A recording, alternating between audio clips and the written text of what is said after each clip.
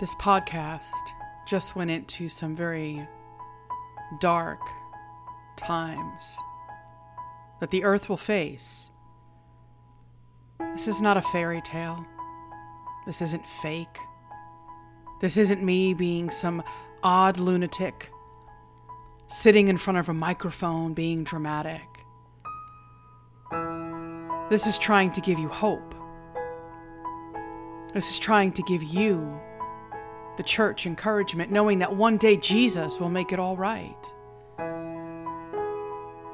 But this is also for the one who keeps ignoring, the one who keeps denying, the one who holds on to their sin more than they do Jesus. But this is your invitation today. Your invitation to say, I am not going to be left behind. And whatever prayer you choose to say, let it be heartfelt. You believe through faith. And it's as easy as ABC. You have to admit that you are a sinner.